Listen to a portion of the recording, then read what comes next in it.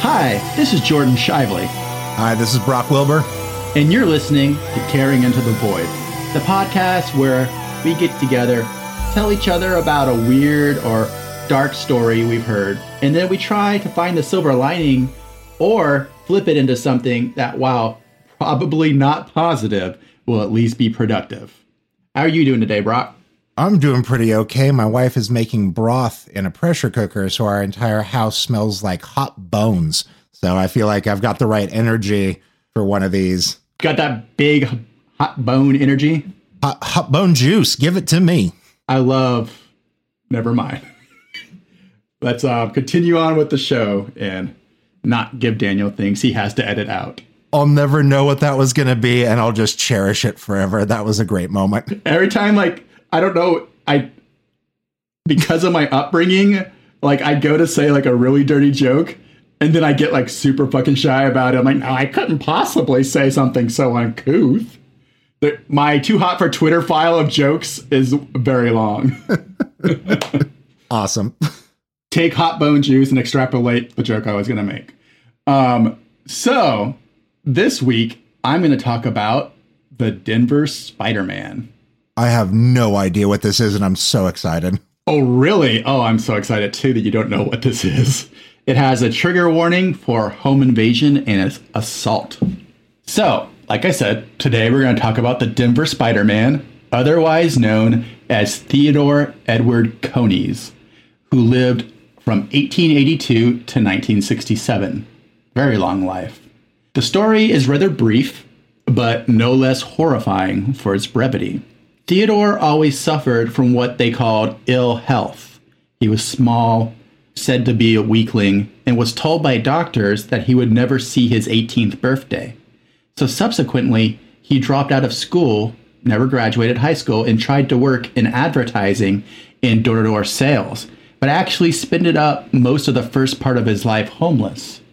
Coney always resented the way others looked at his frail condition and treated him as some sort of weakling. And later in life, he said all he had ever wanted was a place to be away from everyone and free from judgment. In September 1941, Coney went to the house of a former acquaintance, Philip Peters, to ask him for some sort of assistance, maybe a handout, place to stay for the night. However, Peters was not home, so he broke into the house, ostensibly to look for food, but instead found a small trap door in one of the closets. It was described as being no larger than 3 cigar boxes, which, I guess is pretty much your hands put together. You know, kind of like the size of a small padded envelope, if we were trying to figure out what size that is. So he found this trap door that was no larger than the cigar boxes, leading to a coffin-sized attic space. Who knows what was going through Coney's mind as he dragged himself up into this dark, tomb-like environment. And closing the door behind him, lay there in the dark, the walls mere inches from him. And he stayed there undiscovered for 5 fucking weeks. What? He would later say that as he gained confidence, he would creep out of the attic and ghost around the house, even going as far as to shadow the elderly Peters as he walked around the halls of the house. Looming just behind him, he said it gave him a feeling of power to be able to evade Peters and go about the house freely unnoticed. However, 5 weeks. However, on October 17th, 1941, that streak of cat and mouse ended, and Coney thought he had heard Peters go out, but the man was just taking a nap and stumbled upon Coney as he was stealing food from the icebox. Coney panicked, and he beat Peters to death with a large iron stove shaker, and which from my research looks like a cross between a crank handle from Resident Evil and a crowbar. And it was used to get into the hot doors of a wood-burning stove and grab grates. So it's just a weird-shaped crowbar. Okay. Coney tried to clean up the shaker and went back to his attic hole. Later in the day, the body was discovered by the police, who had been alerted by neighbors that were worried because they had not seen Mr. Peters leave his house that day as he usually did. The police found the bloody cloth that he had used to try to clean the shaker and noticed that the two shakers, one was recently cleaned and the other was dusty from disuse. They were also puzzled because all the doors of the house had been locked from the inside and there were no signs of forced entry. The police noticed the small trapdoor in the closet, but reasoned that it was too small of an opening for anyone to be able to crawl through. Later, Cody would say that he had been sitting on the trapdoor as they searched directly below him, listening in the dark. They came up with the fact that they thought some huge madman, very strong because of how big the iron shaker was, had somehow come and gone without a trace, murdering Mr. Peters in his wake. Like, must be a magic giant. That's what our police deduction tells us. Let's move on. Let's quit investigating this. I find that incredible that their first theory was like, must be a huge guy like in Boondock Saints. I mean, I guess they were looking at this body of this frail old man who had been beaten with a metal crowbar. So they're like, this is a lot of trauma. This is probably some brute, you know? A magic giant. I mean, but then they don't even try to like continue like, well, obviously there's locked doors. It's here somewhere, you know? I guess you could be like, he took a key with him and locked it from the outside. I don't know. But so they just said, big brute, don't know where he went. Soon after, Mrs. Peters, who all this time had been in the hospital with a broken hip, returned home with her housekeeper. Oh, no. The two women said they constantly heard sounds within the walls around them and would hear things in other parts of the house and got the feeling they were always being watched. Almost a year later, they moved out because of it. How? Because he creeps out and follows them around like a golem and then eats their snacks and then crawls back into the walls. I'm not going to say it doesn't sound like a good life, you know, just napping all day and then getting snacks, but also creepy. Think about it like that time, like you hear like a creaking and you're like, oh, it's the house settling. Maybe it's not the house settling. It wasn't until July 30th, 1942, almost a year after Coney began living in the ceilings and walls of the house, that he was caught during a police inspection of the premises. The police heard a lock click upstairs, and when they ran up, they saw just his leg sticking out of the ceiling as he was trying to scramble back into his hole. They dragged him out unconscious, dressed in tatters and nearly emaciated, because nobody was restocking the snacks anymore. Coney admitted to everything, and in a turn of events that filled him with joy, he was sentenced to life in prison at the Colorado State Penitentiary. He was heard to say, finally, a quiet, safe place all away on my own. Well, that's the end of a great Twilight Zone episode line. I know, right? Like a real life one. Time. All the time in the world. So, and he died in jail there and was said to like fucking loved it. Well, yeah, he got meals and he could see sunlight. Like what an insane thing. I know. It was what he had been looking for. Away from all the people who made fun of him and said he was like probably were abusive towards him in his jobs. You know, they just let him, I get to go chill here. Supermax and chill, you know? God damn it. So the carrying into the void moment for this is as follows. It is okay to desire a life away from the bustling crowds, away from a society that tries to put its labels on you, tries to herd you down a path that will keep you small and weak. There are times when you will want to pull back to your sunken place of power, to go down to the dark well of your being and just observe life as it passes you by. Take those moments for what they are, a transition to the next phase of your journey and not the destination in and of themselves. Get what you need from them and then step forward into the light and crashing noise of your life actually intersecting with others. Blink away the sleep and dust of your retreat and stretch forth your hands to take all that you have so richly earned. I like that. Yeah, it's not a bad thing to want to be away from everyone. No. It's people are fucking overwhelming, and I think it's healthy to fucking sit back and get to a reset button, like try to just detox of humans, but you can't stay there. I mean, you can, and if that's the life you want to lead, I'm not going to say that's wrong. But for me personally, there's things I want to do, and they require being around people sometimes. Also, maybe if you don't like being around people, take that option and don't require murder to make that choice for you. Like you can just choose to do that. Yeah, don't kill people when they surprise you getting snacks. I know someone trying to stop you from getting snacks. That's your inclination, but just be like, would you like a sandwich as well? I feel like now I'm either going to set out more or less snacks.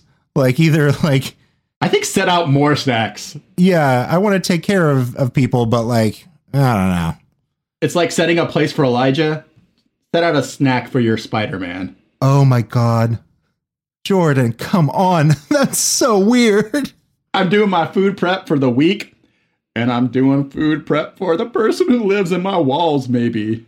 Oh my God. You just add it onto every recipe. Feeds maybe 3? Feeds 3 plus. 3 plus ghost emoji? So what are you going to tell us about this week? Nothing that good. Jesus Christ. That's so weird. Set a place for Spider-Man like Elijah. With all due respect for people who set places for Elijah. Awesome. Okay. Yeah, I got one. God, that's so weird. I'm sorry. You're doing incredible work here, bud. There's a lot more research if you want to read more about it. Everyone who's listening, there's a lot that's been written about it. I basically hit the cliff notes. What year was it? 41 was when he killed him. It ended in 42, and the guy didn't die until 67. So he was in jail for 20 years. Spider-Man. And he lived in those walls for pretty much over a year.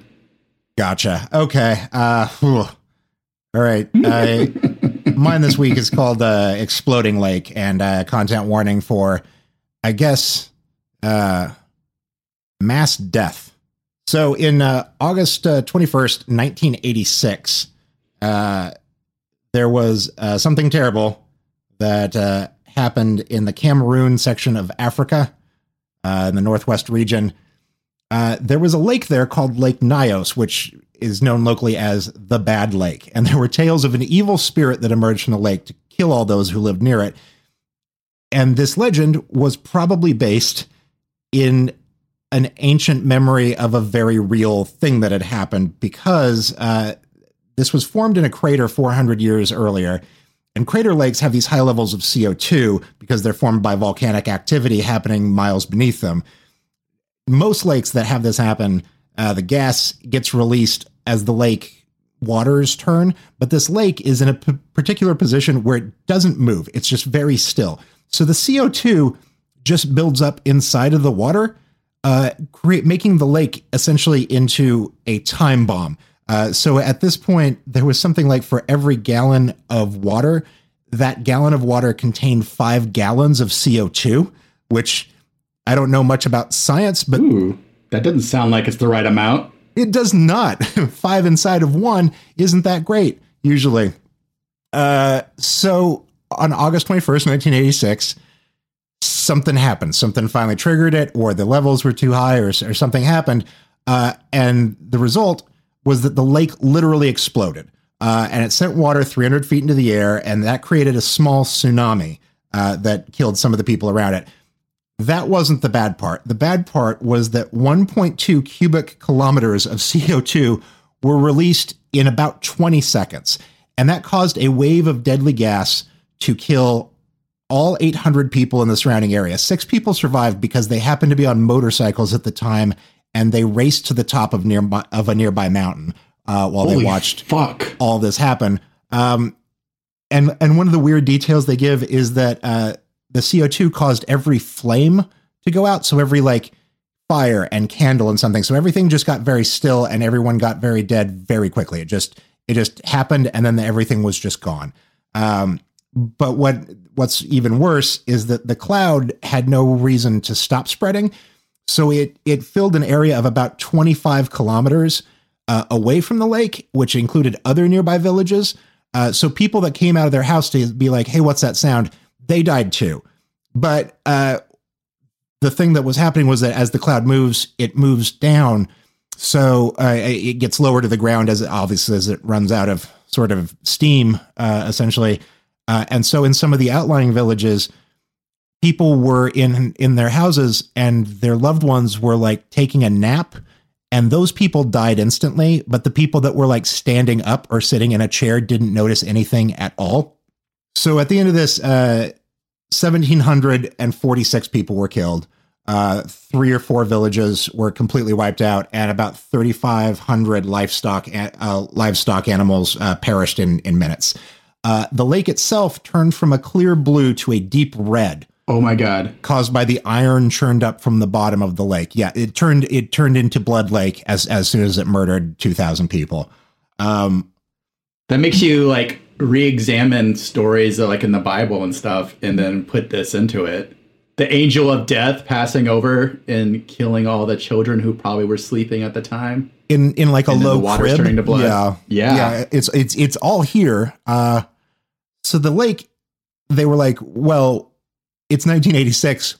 We can fix this. So what they did is that they put a little pipe under the lake that allows the CO2 to move out. And they started putting this sort of like chemical into the lake that just dissolves the CO2, like very easy fixes.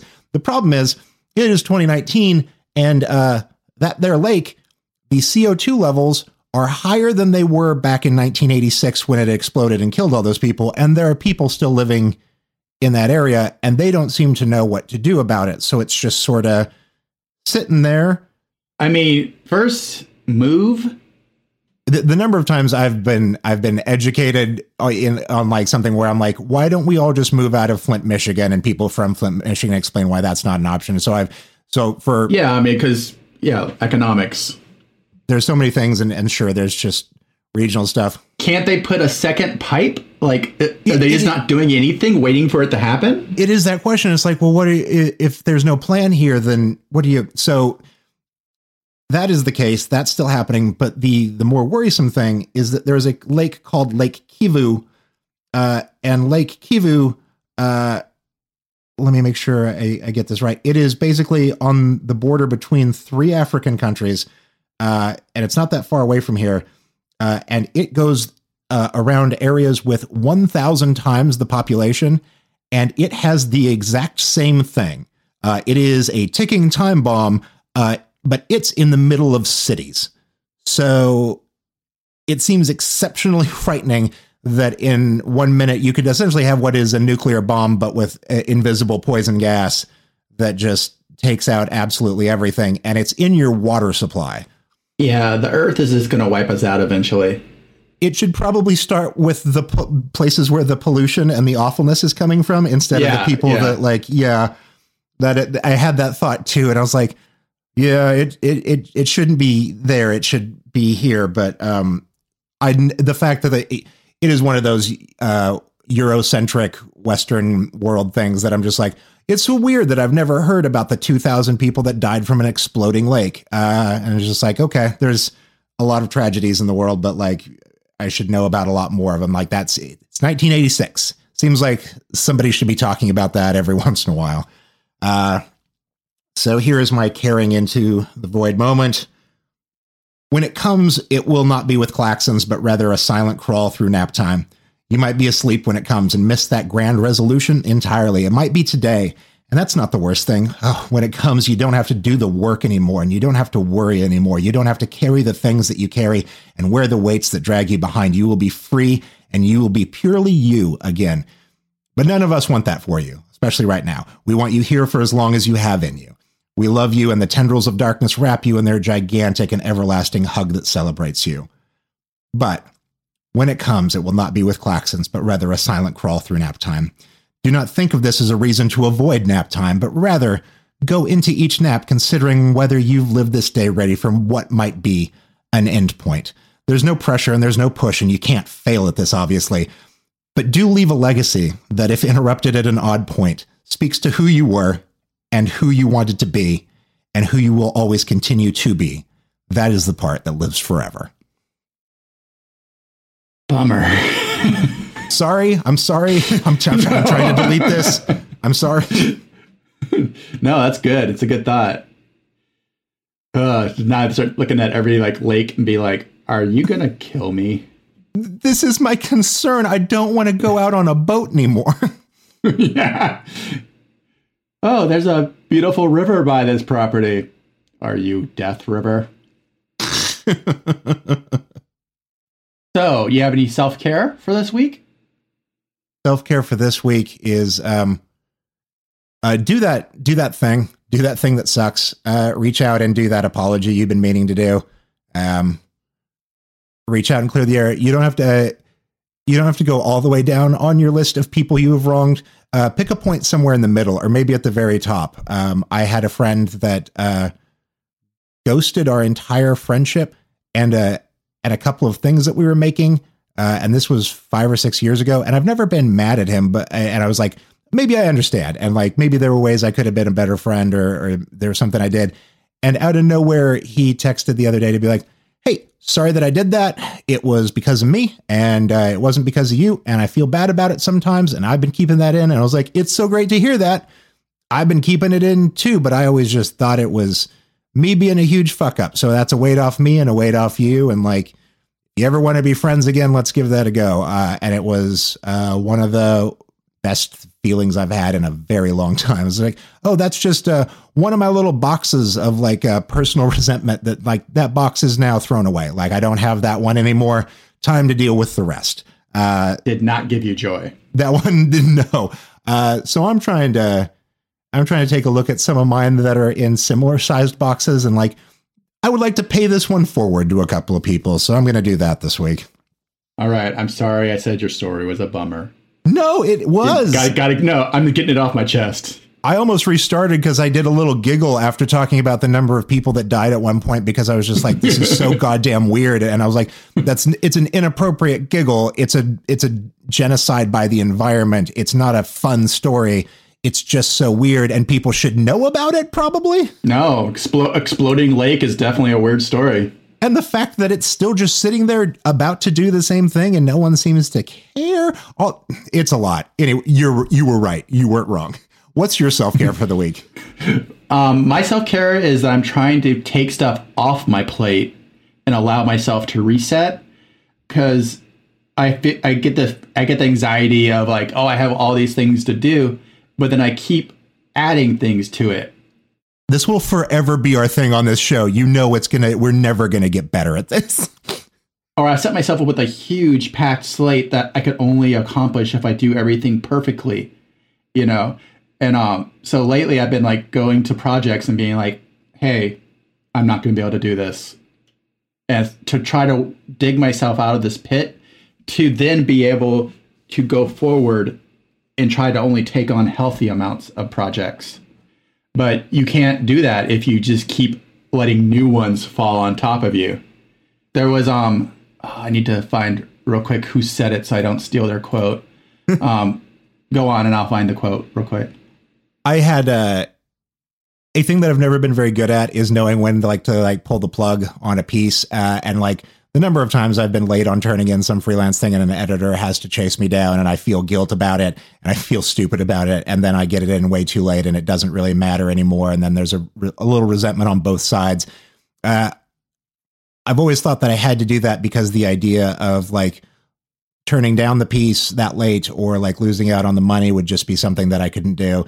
And a couple weeks back, an editor reached out to me about my review for Alita Battle Angel. I was like, hey, it's like a day late. What's the ETA on it? And I'd been struggling to write the review because I had so many positive things to say, but also there were a lot of things about that movie that I was like, it's probably not my place as a white cis straight guy to comment on some of these issues. And they're the things that are most interesting. And in the past, I've plowed through that. And I think this is the first time I've ever listened to both the side of me that recognizes when my plate is too full, but also the part of me that knows when my voice just isn't going to add anything to the discussion. And I was like, yeah, let's cancel this. It would have been a good little paycheck on that. And I obviously went and saw the movie and like, I probably wouldn't have otherwise. And I'm glad that I did because it was really good. But I was also like, you know what? There's nothing I could write. It's actually the fear is like, oh, what I would make here and turn in is content. I would give you 1,000 words that don't mean anything and aren't memorable and don't bring any new ideas to this. And I was like, what if we just don't write any more things with me that like don't go anywhere? And everyone was kind of happy to not have to do it. And I was like, oh, okay. So it turns out sometimes it's better to just let people know straight up, I'm not going to be doing this one, or I'm not going to be doing it on time, or what have you. And that it does feel good. So the quote was, it was V.E. Schwab, and they tweeted, "The existential terror that comes with knowing every day you fall behind on one project, you also fall behind on every other project you haven't started yet." No. And I was like, okay, I'm just going to go lie down quietly for a little while. Where's the content warning on that tweet? Jesus Christ, that's a lot. I know. But that's why I think it's good to look at stuff and be like, I'm going to take this off. I'm going to take this off and then dig it backwards, to where you can be making forward motions. Give yourself accomplishable things. So that's my self-care for myself. I'm going to signal boost a book that's just come out. It is the second edition of a book that I have and like. I can't wait to read the second one. It's written by two buddies of mine, Sam Gorski and D.F. Lovett. It is a book called Games You Can Play in Your Head by Yourself. It is a collection of games that they have made up that are complicated in nature, and some are not, that you can just sit with in your head and play them whenever you want.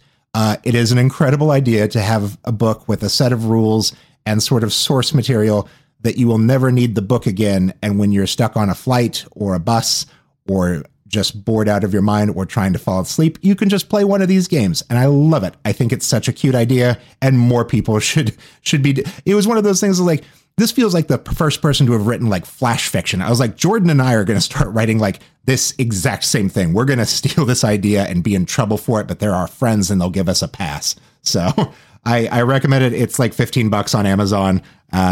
Give it a whirl. The idea of like programming your brain to be like this self-sustaining entertainment thing is interesting too. I'm seeing that it is the #1 bestseller in the Amazon category of Pathfinder game. It is not necessarily that. It does have a very D&D cover to it. It didn't sound like it was Pathfinder. That would be so weird if it was.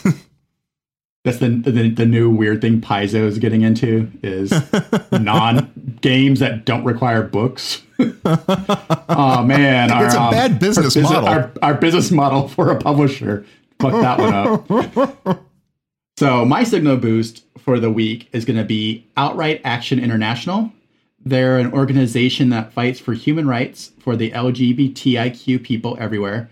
They have a staff in 6 countries and work alongside LGBTIQ individuals across 4 continents for lasting change. You can go to outrightinternational.org and either find a way that you can help them or donate or just continue to spread the word about the stuff they're doing. You've done it to me again. Hey, these are pre-written. I don't know what you're going to boost. You don't know what I'm going to boost.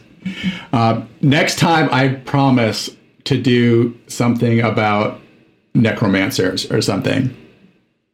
Next episode. I'm right now. I'm Googling best charity. That's how I'm going to beat you.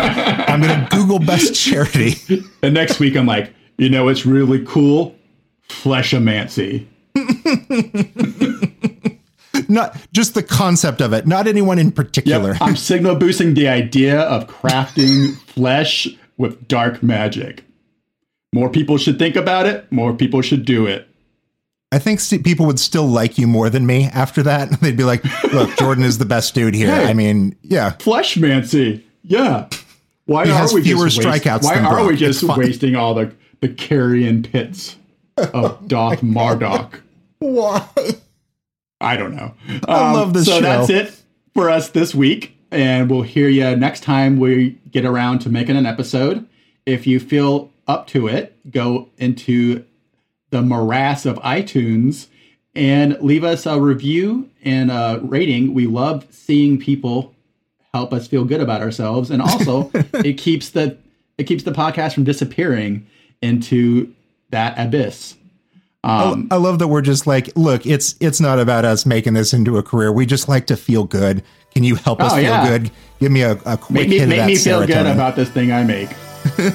Or please. So we'll see you next time. And remember, until then, keep your teeth sharp and mini and your heart stark and true. And we'll catch you on the flip side. Bye, everybody. Thanks for listening.